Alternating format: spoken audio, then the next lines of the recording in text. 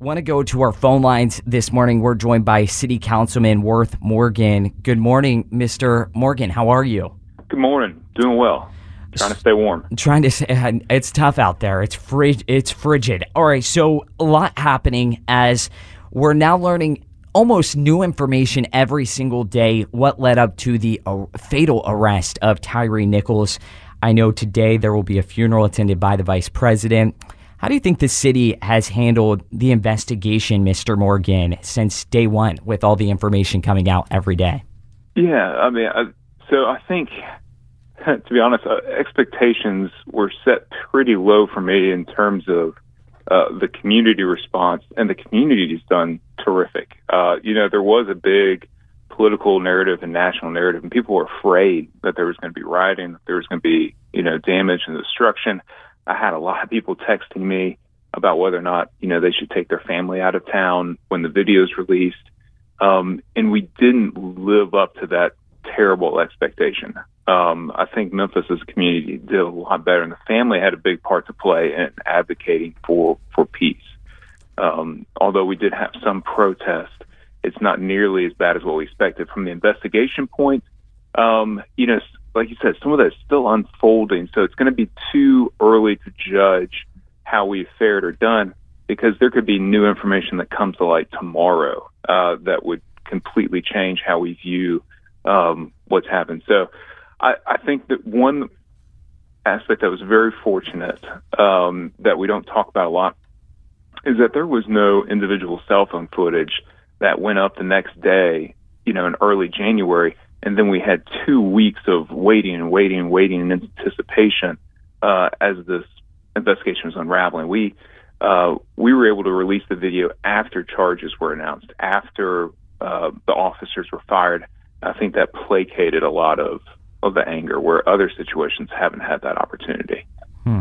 There's been a lot of talk about failure of leadership, how we've seen the lowering of requirements to be a Memphis police officer and serve in the department. I want to get your reaction to what Crime Commission President Bill Gibbons said about the policies and the hiring failures by the Memphis Police Department. Take a listen.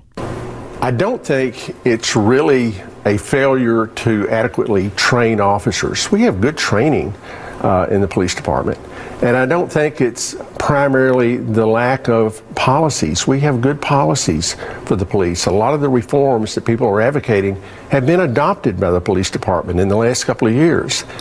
I think this is a hiring failure.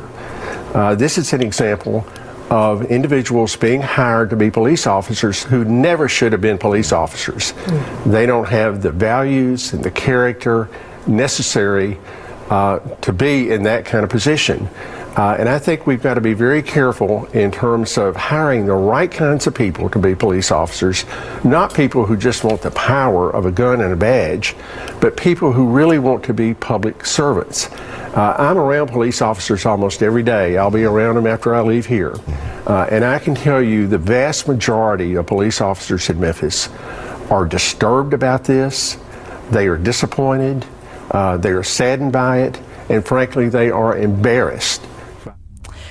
So he says it's a failure by the lowering of standards. I mean, whose responsibility is that at the end of the day? Because it seems, Mr. Morgan, that this was almost preventable. It's difficult to say. We don't have precognition. We don't know who's going to commit a crime ahead of time. And we make the best judgments you can about people. I know, I'm learning more about the process even now that we do a 600 question evaluation as well as a 30-minute psychological interview to try to weed out people that we don't think would meet the character or quality of police officer we're looking for. There have been lowering of physical standards, but that example of lowering the standards, didn't make a difference in this instance. There's also been, I believe, you used to be able to fail 2 tests at the police academy. Now you're allowed to fail 3 tests. Did that have an impact here? Probably not. And this is one of the arguments I'm going to be making to my colleagues over the next, couple of weeks and months as we're talking about police reform, that good quality police recruiting and doing what it takes to get great officers is police reform.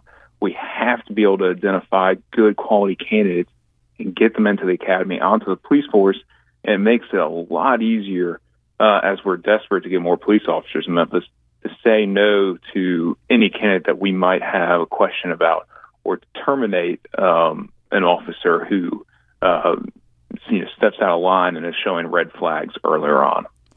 Do you fear that you won't be able to recruit those qualified officers because we've heard attacks on our officers from even some in the council, the rhetoric against police, especially following the summer of 2020? And now you're hearing rhetoric by those that actually sit on the council as well about our law enforcement. Is it difficult to actually retain and recruit those officers when they're coming to a city that may not respect law enforcement as we need to? Yes, it is absolutely the battle that we're fighting right now. And you can see it on the city council. And branding is important too. The Memphis Police Department, if you go to a backyard barbecue and, you ask somebody where they work and they say St. Jude, everybody just, oh, how incredible that is. What a wonderful spot. And that has an impact on people wanting to work at that place. Now the Memphis Police Department takes this hit in a very public and national way. And we have officers now who, may have been on the fence of leaving. Retention is difficult for us. And they're considering other opportunities as well as people never applying in the first place. So we have to have police officers that want to work hard. We have to have specialized units. And I think we have tried a lot of little things in the past of bonuses and different incentives and different ways to recruit and approach the police academy. But in order to get to the goals that we need to do, we're going to have to do something, I think, major. And that's probably a significant pay raise. There are not many other options left, and I don't know if we have the political will for that. And then if we aren't able to get that done politically, I don't know what happens next for the police department. Yeah, the Scorpion unit that these officers all belong to has now been permanently disbanded. I know we talked to one of your colleagues, Chase Carlisle. He called the decision reactionary, and we've seen these groups push to end other crime-fighting units as a form of police reform, combating violent crime in these different areas. What happens to our city, Councilman, if all these units go away? What happens to our streets? Does it make it safer?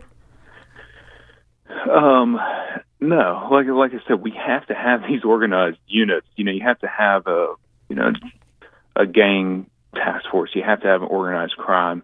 The goals and ideas that were behind Scorpion Unit weren't inherently bad. We had individuals within the unit who did not have proper oversight, who acted terribly. I think we're going to find out a little bit more that they were running a little fast, a little rough, more so than they should have been, and it should have been stopped well ahead of time. And why there weren't more senior officers to hold back or at least cull some of the aggression by these younger officers that then led to this event with Mr. Dickles. So we have to have these specialized units. You're not going to have patrol officers making major cases against organized crime. That they just don't have the ability or the resources or the time to focus in a cohesive way to bring in charges against some of these more organized criminal elements. So you have to organize in response to that. And we'll have units in the future that do it. They won't be named Scorpion Unit, it sounds like. But I would hope that we don't abandon an approach that's necessary out of response to this event. That would make the tragedy all the worse. City Councilman Worth Morgan, appreciate you joining this show. Stop by anytime. Thank you so much.